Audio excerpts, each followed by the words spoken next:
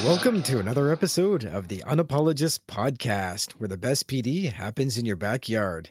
Tonight, we have the Tim Hortons of Canadians Coffee, Christopher Polson. If I'm the Tim Hortons of Canadian coffee, well, you, my friend, are the embodiment of the double-double. Oh, I will take it. The most popular drink. I've never had that title. Thank you. Vito McKenzie on this end. How are we doing this week, Chris? Vito, I wish I could say I was doing good, but not too good this week since the last time we spoke. I tested positive for COVID-19, and over the last week, I have been running the gambit of many different symptoms that have not been enjoyable by any means. It has not been fun whatsoever. However, I am very, very pleased to report that at the time we're recording now, I am, the worst of my symptoms have gone away. I'm feeling, with the exception of I do not have a sense of smell. I do not have a sense of taste. I have some severe exhaustion. But aside from that, the cough is basically gone. A lot of the respiratory issues are basically gone, and I'm feeling largely pretty good. There was about 4 days where I was not doing well at all. Basically, from the night that we last recorded until about, this past Monday, I was not in a good way. It was not fun. It is not enjoyable. It is something that is very serious, and I hope that as few people as possible. I hope that no one gets it. And I hope that as a country and as a world, we can get through this and be safe and go back to our lives. How are you doing, buddy? Hey, what a great lead in to see how Vito's doing. Well, I'm just very happy to come through the other side, and I am happy you're with us in that you didn't suffer the more extreme. Absolutely. What definitely what happens would be called a mild case. Which is wild when you're describing your symptoms. So thank you, Chris. My week it's been fun. I just another week in paradise over here. I've been very fortunate. I have a wonderful class, my 7th octomester, and I feel bad. I feel bad because everyone is so tired, and this is such a good group, and I don't feel like we're getting the most out of it. Because you get those nice, wonderful classes that you're like, I would eat this up, and we'd all eat this up, but we're so tired to even deal with it that it's just like, let's just grind it through. So we're doing well, and everything's good. But you know what? Hey, enough about us. How long have we been talking for? Way too long. For 3 hours. No one comes to hear about Vito and Chris. Even if I am the double-double. You are. You're the double-double, and you're an extra large double-double. Roll up the rim, and you know what? You won. Well, why don't we get onto a real winner here? Somebody with actual intelligence behind them. Like, we got a guest with us tonight, Chris. Like, I know you're stoked to hear from this guest. I am super pumped to hear from her. We have someone with us. Where do we start? Just so many things to say about her. I'm going to just hit the highlight reel here. She was a professor. She's a PhD. She was a professor at the University of Chicago, where she did her postdoctorate. Doctors in the house. Doctors in the house. And she was a senior researcher at the Higher Education Quality Council of Ontario, a defense scientist for the Canadian Department of National Defense. She's currently an assistant professor at the School of Psychology at the University of Ottawa, where she's also the director of the Cognition and Emotion Laboratory. She's spoken on a number of events, has published many works, and, just the fact that she opens her mouth, automatically, she is way smarter than the two of us combined on any good day. We have with us Dr. Erin Maloney. Dr. Erin, welcome to the show. Welcome to the show. Hi, guys. Thank you. And I will say that I think you guys are overly generous with your intro, but I appreciate it, so I'm going to take it. Thank you. Oh, well, no, that's why we bring people on the show, because everyone's better than us and we want to learn from them. So How do you think we're going to get any better? We can't improve unless we hear from you. I don't know I can make any improvements on a double. Like I think there's some things you don't mess with. But You hear that, everyone? Don't mess with Vito. No, we are going to mess with the program tonight. That's what we're all about. We're unapologetic about it. But Erin, thanks again for coming on. We're really excited to have you on here. And with all our guests, we always ask them, tell us your story. Like, what got into your research and the path that you took in life? Yeah, for sure. So I guess I will preface this with, it's not super exciting. So I apologize that I don't have like an amazingly exciting story. But so I started off, I went to university with the intention of being an elementary school teacher. Realized partway through that I'm not stellar with kids. I don't have the patience that it requires to do a great job as a teacher. And I have the utmost respect for every teacher I've ever met, I think. But I'm really interested in education, right? I'm really interested in understanding how kids learn. So I realized that for me, a better fit was to hang out in a laboratory, which is now where I spend all my time. So I first started out being really interested in understanding how people perform in high pressure situations, right? So trying to understand how people do in high stakes testing situations, why it is some people really choke in these high pressure situations versus other people thrive. And then from there, that sort of led me into studying math and math anxiety and really trying to understand sort of specifically in the math classroom what's going on. And working to understand why it is for so many people, they view the math classroom as really being this high pressure, high stakes kind of scenario.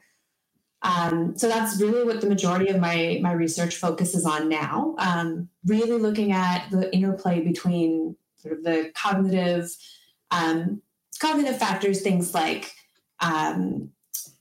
memory, different strategies you might use in terms of mathematics, looking at things like visual spatial skills, but then also trying to understand how the sort of warm factors, we might call it, right? The emotion, the anxiety, the attitudes, how that all comes into play as well. So that's, kind of in a nutshell, broadly speaking, what my lab looks at. So talk about the jump from Chicago to Ottawa, because the University of Chicago, this is a premier research university in the US. So obviously, you're no slouch to get into there. Like that is high quality stuff. So tell us about your time there and then the move to Ottawa. Yeah, for sure. So when I was done my PhD, so I did my PhD at University of Waterloo and absolutely loved every minute that I was there. But knew I most likely wanted a position as a professor, and specifically a professor in Canada. So those jobs are pretty hard to come by. It's just funny. I want a professorship in Canada, so I went to the US. No, I know you joke, but that's kind of how that's. The way it works in a lot of cases, right? Like it's one of those, you go out, you explore, you go somewhere else, you learn a new system, you learn new skills. So for example, when I was at Waterloo, most of my work was really working with undergraduate students. So trying to understand math and math anxiety, but particularly in adults. And so one of the advantages that I had when I went to Chicago was I was working predominantly with children and elementary school teachers. So went there to really hone sort of a different skill set, to spend more time in the classroom, but then also in really diverse classrooms. So did a lot of work in, high tuition private schools, a lot of work in lower sort of socioeconomic schools, a lot of work in charter schools in the US. So got to really be in a lot of different classrooms and see commonalities and differences kind of across the socioeconomic status level, and in the US it's quite diverse. So that was one of the advantages, I guess, to being in Chicago. I also got to work with some really fantastic people, and it was a ton of fun. Learned a lot, but Chicago was never home, so home was always going to be it got to the point where home was Canada, broadly speaking. Where do you live? I'm from up north. I know.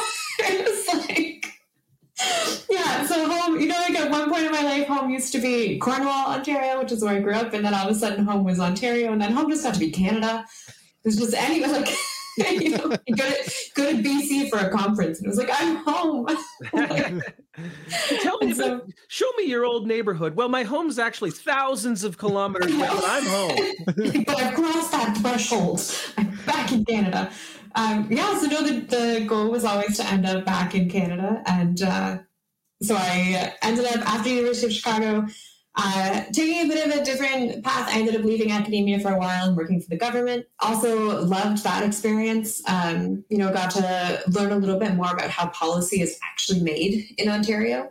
Mm-hmm. So that was great. Loved that. And then the opportunity at University of Ottawa came up, and it was absolutely a dream job opportunity. So I took that, I think it's about 4 years ago now, and still here, not planning on leaving, loving it. I love that. I love that. And I'm really looking forward to getting into this with you. Let's just dive into it then. Like your main focus right now is on math anxiety and the math classroom. So what have you learned about math instruction and learning that could really be of benefit to people that we may not know about?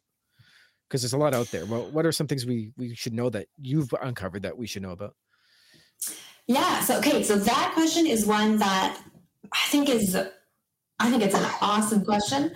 And I think it's really, really hard to answer. So that's my upfront kind of caveat.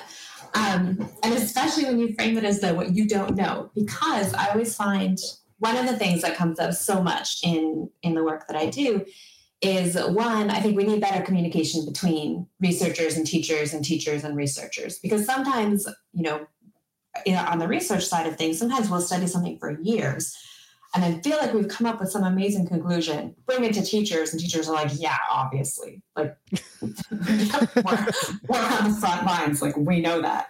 And then there's other times where teachers will come to us and say like, oh, this thing really works. And then you go and you study it and you come back and say like, doesn't seem to be any evidence for this. So I think that's one of the things that I care a lot about in the job that I do and really try to work towards is building that communication. So that is my sort of caveat to before I tell you anything that you already know. And then I again feel like, well, there goes 15 years. But I will say, I think, one of the things that have really come out of the type of research that my team and I have been doing is, one, how multifaceted mathematics is, right? So we'll often talk about children struggling with mathematics, and, the government will often come out and say things like, we need educational reform, and so we need new curriculum. We're going to teach new things. And I think that sort of solution is just not, it's a short-sighted solution, right? I think there's so many pieces that need to be taken into consideration. So not only is it the way teachers are teaching math that matters, and that certainly does matter, right? And I think there's a ton of evidence to suggest that some sort of combination of, an inquiry-based learning and learning by rote is going to be the best approach, right? Like, I think it's not going to be an all or nothing. There's certainly evidence to suggest that you want to take multiple approaches, I think, to teaching mathematics. But then also keeping in mind that the children's attitudes are going to matter a lot, right? So for a teacher, I think you're not going to have success with a child who is not willing to be successful, right? So a child who is not willing and ready to learn, I think there needs to be a different strategy maybe with that child than with a child who is really eager and is really mastery oriented and is super excited to learn math for the sake of learning math and sees the beauty in it, right? Those are going to be different challenges. And also in the same vein, parents are going to matter a lot too, right? So parents have a huge influence on how well their children are going to do in mathematics, especially in the really early stages, right? So when you've got a child coming into kindergarten, that child's numerical and mathematical competencies coming into kindergarten are going to be so closely tied to what sorts of activities the parents are doing with the child at home and the parents' own attitudes and beliefs about mathematics. And so I think if anything, one of the things that we've really been learning over the last number of years is just that a child, whether or not a student is going to be successful in mathematics, has so many factors leading into it that there's not going to be a simple answer, right? There are going to be so many different things that one needs to take into consideration, and that anyone who's trying to sell you sort of a magic bullet approach is probably never an education. We never have those. Probably oversimplifying things to a detriment is what I think I would say. But the flip side to all of that, right? I think one of the really cool things about all of that is that if you have a child who is struggling, it means that there are so many different things that you can try, and there are so many tools that you can have in your toolbox to help this child, that just because one thing doesn't work does not mean that the next thing's not going to work, right? So I think it can be overwhelming, but also incredibly exciting at the same time. So at what point does severe intervention need to happen? Because I taught grade 8 math, and at that point, many of my students already had a formed opinion. I'm just, math sucks. I'm not doing it. And no matter which approaches I tried, they're just like, no, I don't want to do it. It sucks. Right. And it's kind of marked it. Is there a tipping point? Like, I don't, like I said, it's not simple. It's not like, yeah, by grade 3, if they're not there, they're not there. Because that would just cause problems. But is there kind of a point where you're like, major intervention needs to happen earlier?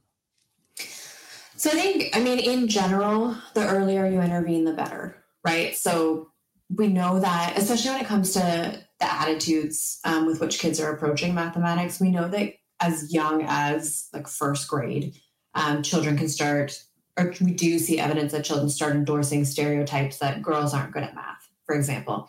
So some of that stuff comes in really early. And I think, the earlier we can work to mold those beliefs, maybe mold some of those attitudes in a more positive way, I think is good. A lot of the research on math anxiety specifically seems to suggest that around 6th grade is when things really start to change. So that's when we really start to see, kids becoming anxious about math. And you can certainly see it before then, but around 6th grade is when there seems to be something that's changing there, that sort of middle school time where especially girls are starting to really start to become anxious about this. Their sense of self-efficacy in math really starts to decline. So I think that time is a really important time to really help kids try to focus on the idea of mastering the material and that being more important than the grade that they're getting in it. I think, well, the one thing I think I was going to say though, Vito, sorry, is just that I think attitudes can always be changed though, right? So even by the time people are adults, like there's always opportunities to sort of show people reasons maybe why to love math. I love what you're saying too, because I was a student, like I said, I struggled in math, and it wasn't until I started reading science fiction, something that I really love. And as I got older and started getting into more hard science fiction, where there was actually things that were like real in it, where I had to then be like, I have no idea what this is talking about. So I had to learn like a mathematical concept or something like that. So I understood the story better. And I found the thing that made me passionate about math. And that's still happening today. Even Vito recently suggested a book to me, and he's like, yeah, you're going to have to learn like 3 mathematical things about to understand. And I did. And I was like, there was no problem doing it, because it was passions based. So I love what you're saying there. And that works across the board, right? If you can start a fire in someone's heart for what they're doing, they're going to be more likely to work hard at it and more likely for it to be something that they want to explore. So the things you're saying, Vito, mark it now, minute 21:38, big vibes. Big vibes. I'm putting it in. I will. Okay, I'm going to follow up on that with a little bit of. I'm a parent. I have two young children, and like many parents, it is one of my missions to sneak vegetables into their lives. Right. So much in the way that you can like puree cauliflower and put it in pretty much anything. We jokingly like puree math and put it in anything. So I love the idea of like sneaking math into whatever you do, right? So, and my kids actually quite love mathematics, and it probably has nothing to do with me, but I'm going to take some credit for it anyway, where we'll do things like, you know, you write a poem and then you show them like, hey, do you see this pattern? Like, look, it's A, B, A, B. Like, this is a pattern and it's in your poem. Like, math is everywhere. Or, you know, they'll be coloring and the same kind of thing. Like, oh, look at this. Like, you know, here's different shades and this is darker and this is lighter. And here, now we're going to start talking about magnitude. And now we're going to change this into, you know, whatever it is we're going to do. And so we joke a little bit about the idea of like mathematizing everything, or like sneaking math into whatever it is you do. But I think really getting at exactly what you're saying with the science fiction stuff, Chris. So like, I hated math until I realized that I loved statistics. And the way I could like justify it for a while was I kept telling myself that statistics wasn't math, it was just logic. But I mean, realistically, it's logic with a lot of numbers. And, you know, it got to the point where I realized that I was spending like 6, 7, 8 hours a day playing with data and loving it, but hated math. And yeah, it wasn't until, you know, it was this like backdoor way in that I was like, oh, I just ate a bunch of metaphorical cauliflower. Like, nice. I love it. Oh no, I like math. You didn't tell me. Thank you for that, because especially when it comes to math instruction, there's a lot of debate about how to approach it, and everyone wants their way, it seems. But even let's like zoom out even further. You are the director of cognition and emotion, that laboratory at the University of Ottawa. And so you are on the cusp of like the cognitive development of children, having 2 of your own. So you're knee deep in this. How can we navigate all this endless information about that? Like how to best raise and infuse our children with these ideas? Because it seems there's like just, you go to the bookstore aisle and there's endless thing, do this, you know, or this is the best way to raise your kid. This is the best way to have a baby, or whatever the case may be. How do we navigate that? So I think that's a really tough question, right? In that, I think I don't envy the role that you guys have as teachers, in the sense that I think you are always getting information thrown at you, and it's coming from a million different ways. And, you know, you're expected to not only make sense of this and implement it in your own classroom, you're expected to do it within the confines of a curriculum, within the confines of a particular principal in a particular school. And like, so I can appreciate, I think that's incredibly challenging. I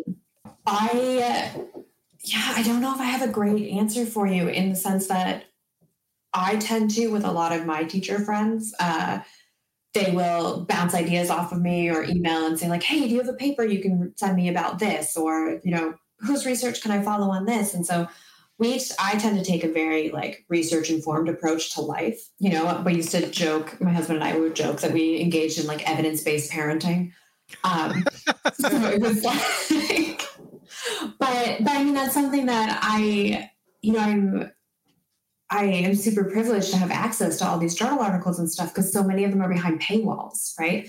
So for many of my teacher friends, I will give them access to that information as best I can. And I trust that, you know, they're smart enough to read through things and decide what stuff makes sense versus what doesn't. But I think that's hard. And I think, like, I joke, I have a buddy of mine who's a vice principal now, but he was a math consultant for years. And we joke that like everybody needs a researcher friend, and like every researcher needs a teacher friend.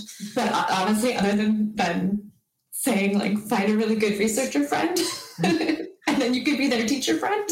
To be honest with you, though, what I'm really hearing from you is like collaborative learning together, whether it's someone who's an actual researcher or whether it's a group of teachers who get together and say, I'm going to read this article, this one, and this one. You read these ones, and we're going to come back and talk about them. See, what I'm really hearing is like, yeah, like every teacher should have a researcher friend, and every teacher should be someone's researcher friend for, professional collegiality and learning together. And I love that. So like every year seems like a different trend is coming through. Like, should we just take these with a grain of salt then? Or should we get our research friend and be like, help? So I think both, right? Like, and going back, I guess, to that comment from the beginning, which is just, I don't think there's a magic bullet, because like education is about so much more than any one thing, right? So that's where I think, you know, if you want to say that, yeah, I don't want to pick any particular concept as an example to pick on, but I don't think there's going to be any one magic thing, right? I think they're all going to matter, and they're all going to matter to some degree. And so I think that as a teacher, you kind of pick and you know, like also use your common sense. Like you're in the classroom, you're on the front lines, you know, right? Like you have a pretty good idea. Like I'm always amazed at, so I'll go and give PD talks to teachers. And the first few times I would even mention the idea of learning by rote, I was a little bit terrified because I like, frankly, the research on this is pretty compelling, right? Like if you can get to the point where you understand your math facts automatically and you could be drilled on them and you can spit them out, that's incredibly helpful when you go to learn more complex math, right? And the idea is that you're not spending all this headspace trying to do the calculation, so you can actually then take that solid foundation and apply it to more complex mathematics and get it faster. Versus if I'm constantly trying to calculate basic arithmetic on my hands, it's more difficult, right? And there's decades of research to suggest that this is the case. And I remember the first time that I went into a classroom and or a PD session, and I was even mentioning this idea that, you know, like maybe automating math facts is okay.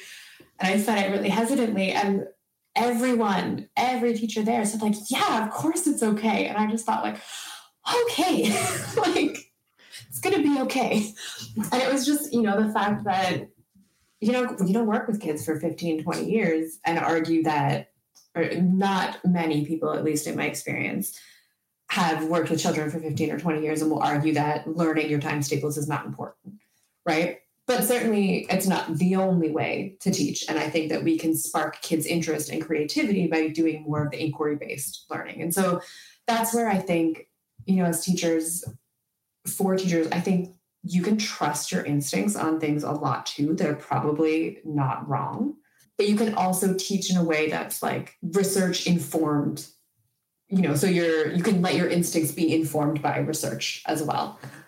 I think there's not going to be one solution that's going to fix everything. I think, you know, be careful of the trends that are coming out, but also look at the trends and, you know, if they make sense, then okay, right? So growth mindset is obviously something that is incredibly important or incredibly popular, right? And I myself have done some work on growth mindset. Like I think there's something to it, right? There's something to the idea that teaching kids that, you know, if you work hard at it, then you are more likely to do well at it, right? Now, with growth mindset, sorry to interrupt here. That's also a very misunderstood idea as well. Like we always get the bite-sized chunks at the end of it, but when you actually look at the initial research, it's very complex. It's not as easy as just say this and the kids will be great again.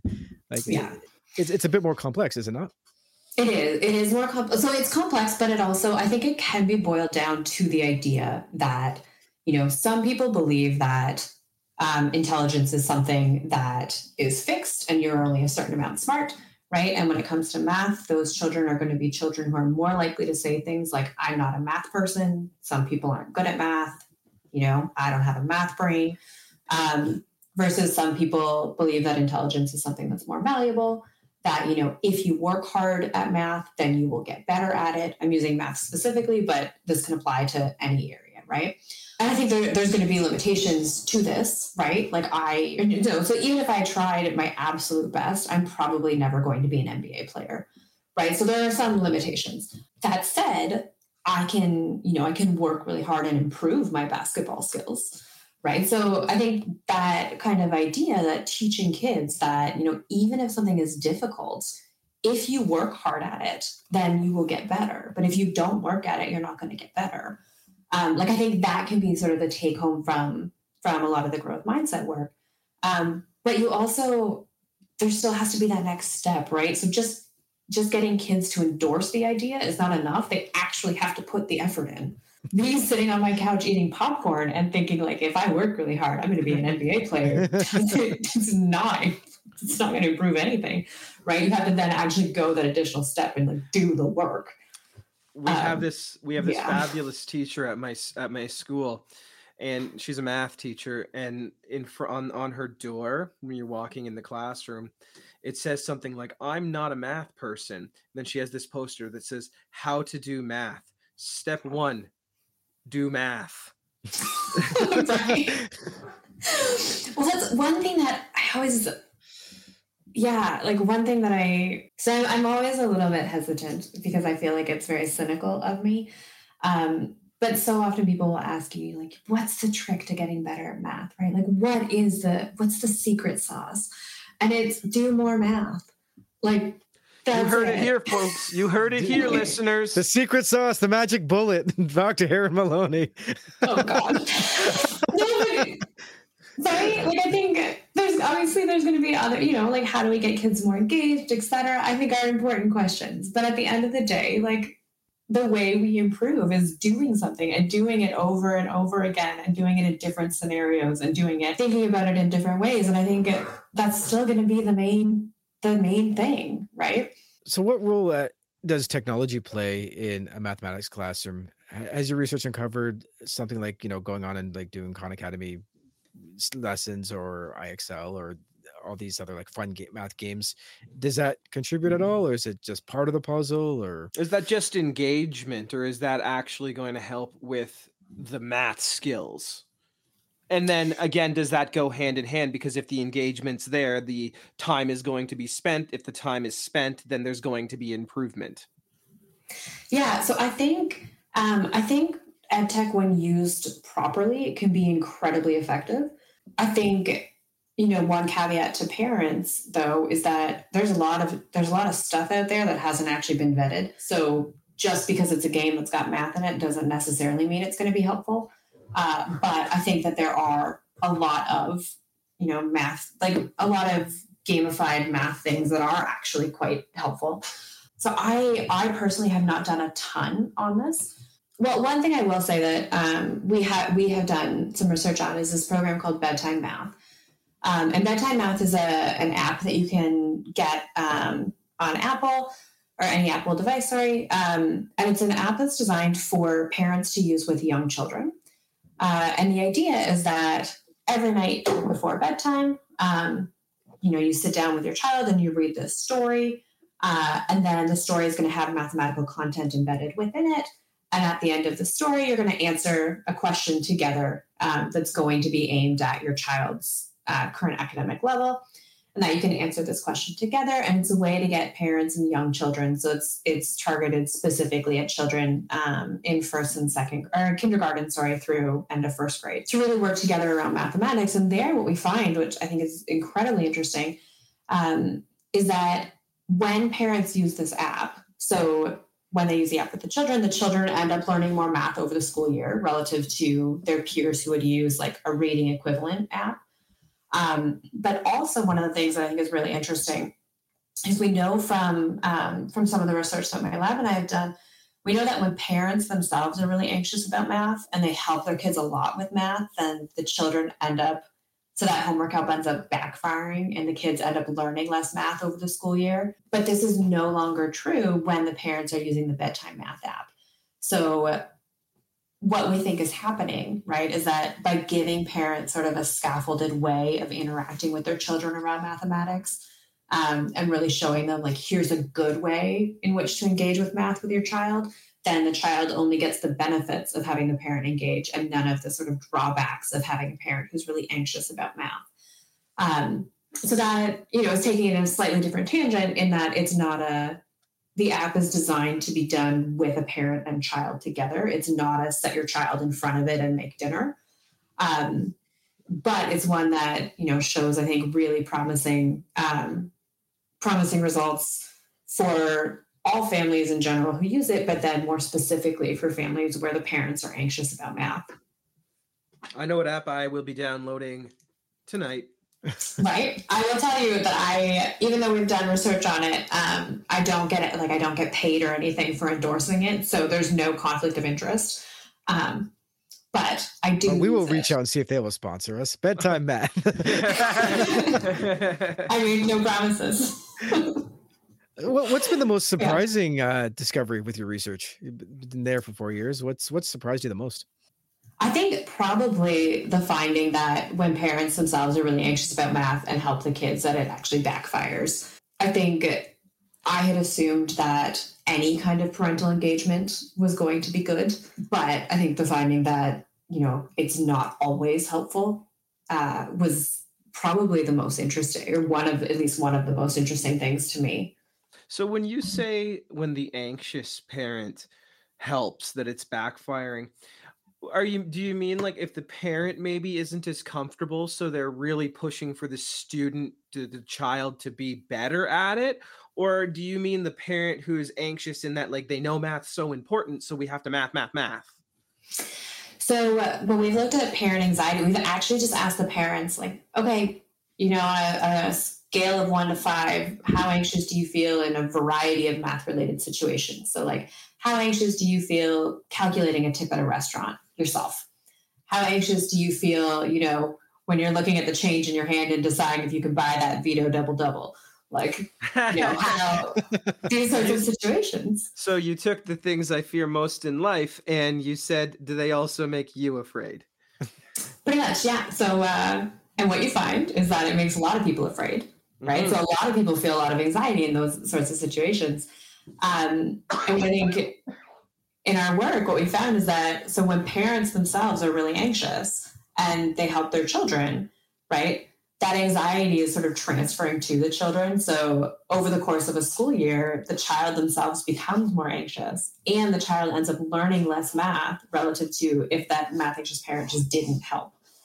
So I think that sort of intergenerational transfer of math attitudes is something that I found incredibly interesting. Another thing that we found really interesting is we've done some work looking at teachers, what happens when teachers are really anxious about math. So early elementary school teachers tend to have higher rates of anxiety about math than just the general population. And that can also have consequences for the students in their classroom. So even in early elementary school, so looking in like grades 1 and grades 2, when the teachers are anxious, the kids end up learning less math relative to having a teacher who's not as anxious about math. And that's even like the teacher's content knowledge about mathematics. So it's not that the teachers don't know what they're teaching. It's just that when they're not as confident with math in general, the students are learning less. So we're still doing some research to try to figure out why it is. My own kind of pet theory, I think, on what it is. My assumption is that the teachers who are really anxious about math are doing math in the classroom, and they're not really like mathematizing anything else outside of it. So they're not pointing out the A-B structure, finding other opportunities to do math. Interesting pet theory, because it really pushes towards like differentiated instruction and instruction that takes in multiple perspectives and voices, and really inclusive instruction too. I think that's really interesting. Yeah, so in general, I'm a huge fan of the idea of like cross-curricular kind of integration of all of these subjects. And I know I'm not using the right terminologies here, so forgive me, but yeah. They'll change in 5 years anyway, it doesn't matter. maybe I'm just ahead of the time.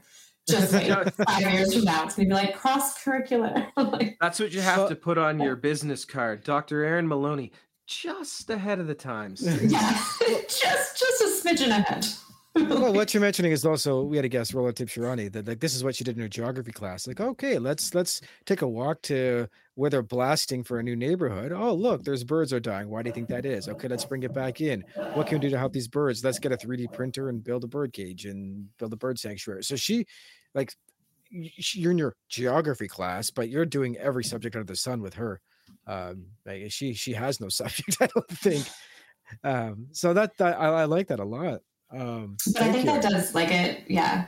It really solidifies what you're learning in different areas. Right. And it lets you bring in. So for the kids who just don't like math, for example, if they really like geography class and they want to build they want to build a bird cage, then you are going to need math in order to build this bird cage. Right. Or if you are in math class and you really don't like math class, but you like geography and you want to, or that's the same analogy. Anyway, point just being that like it allows you to import, your own likes and interests into whatever the subject is that you're doing. And I think that's incredibly important for motivation. Well, that's it. If you buy into it. So hey, I love that. So what do you think teachers should be unapologetic about in their practice? It's something we're your guests now. Okay, so I'll answer this in math specifically, just because that's been kind of the vibe of tonight. I'm kind of getting a bit of a vibe from you that you might be like, I don't know, into math. I'm at least into understanding why people aren't into it. I love it. That's right. Yeah. So I think one thing that teachers should be unapologetic about is the idea of like drilling your kids, like drilling things like times tables and just basic arithmetic facts. I know we talk about like drilling, it's going to kill motivation, but I think that children succeeding really increases motivation. And so if we can, if we can get it to a point where the kids can memorize these things and then be able to take it to the next level, I think is really important. So I think, I think teachers should be unapologetic about. I can still remember how good I felt getting 100% on the Mad Minute. Right. I still to this day, and the moment multiplication, division, addition, subtraction, I was the guy. I was so good. The moment we got into like fractions and stuff is when I started to struggle, but I still remember how good I was 100% because I could do every times table 1 to 12 in under a minute and get perfect on it. So I love what you're saying. I love it. Hey, Vito. Hey, Chris. You know what time it is? I'm looking at my watch here. You know what time it is? Oh, I see the hour now. It's everyone's least favorite time of the night. My friend, it is the Polson points time. Oh my goodness. I remember when I finished high school, I said I'd never have to do math again. And then this happened. No, I'm just kidding. What a blessing to be able to talk with Dr. Erin Maloney tonight. I was sitting here, Vito and Erin, I know this is an audio only podcast, but they can attest that I was like pumping my fist half the time. I was super into this. My friends, Polson point number 1 of the night. Find your fit. Dr. Maloney, I wanted nothing more than to be an elementary school teacher. Uh-oh, that didn't work out. Didn't mean she left education. She found where she fit in it, and now she's doing amazing things. Hey, number 2, there are some questions in teaching and some inquiry paths in teaching that are really, really hard to answer. It doesn't mean we don't try to answer them. Number 3, my friends, we were talking about it in the context of math tonight, but student attitudes matter across any subject matter. And how do we engage with different attitudes? Because if we can engage with a negative attitude, we can turn it into a positive one. Hey, friends, there's nothing wrong with having a research approach to life. And friends, teachers, trust your instincts, but be informed. But Vito, Chris, we got the big vibes. Big vibes. Big vibe number 1, communication is key. Big vibe number 2, there's no simple answers when it comes to teaching. Big vibe number 3, education is so much more than single concepts. And the biggest vibe of the night, my friends, the ultimate vibe from this evening. My friends, just like cauliflower for young kids, you can puree math into everything. So let's start pureeing our math. My friends, we've been so lucky tonight to talk with Dr. Erin Maloney. The doctor was in the house and she put on a clinic. Dr. Maloney, we'd like to thank you so much for being on the show with us. It was an honor and a blessing to hear from you. Thank you for being here. Sorry. Should probably disclose that I'm currently laughing hysterically here. Sorry. Thank Thank you. So this was a ton of fun. Thank you so much for letting me join. I really appreciate it. Thank you. I'm so glad we got to have you. Yes, I was excited to have you. And thank you for joining us for another episode of the Unapologist Podcast. Join us next week when we'll talk with great people, learn new ideas, and tell the story of teaching as it happens. This is Vito and Chris signing off.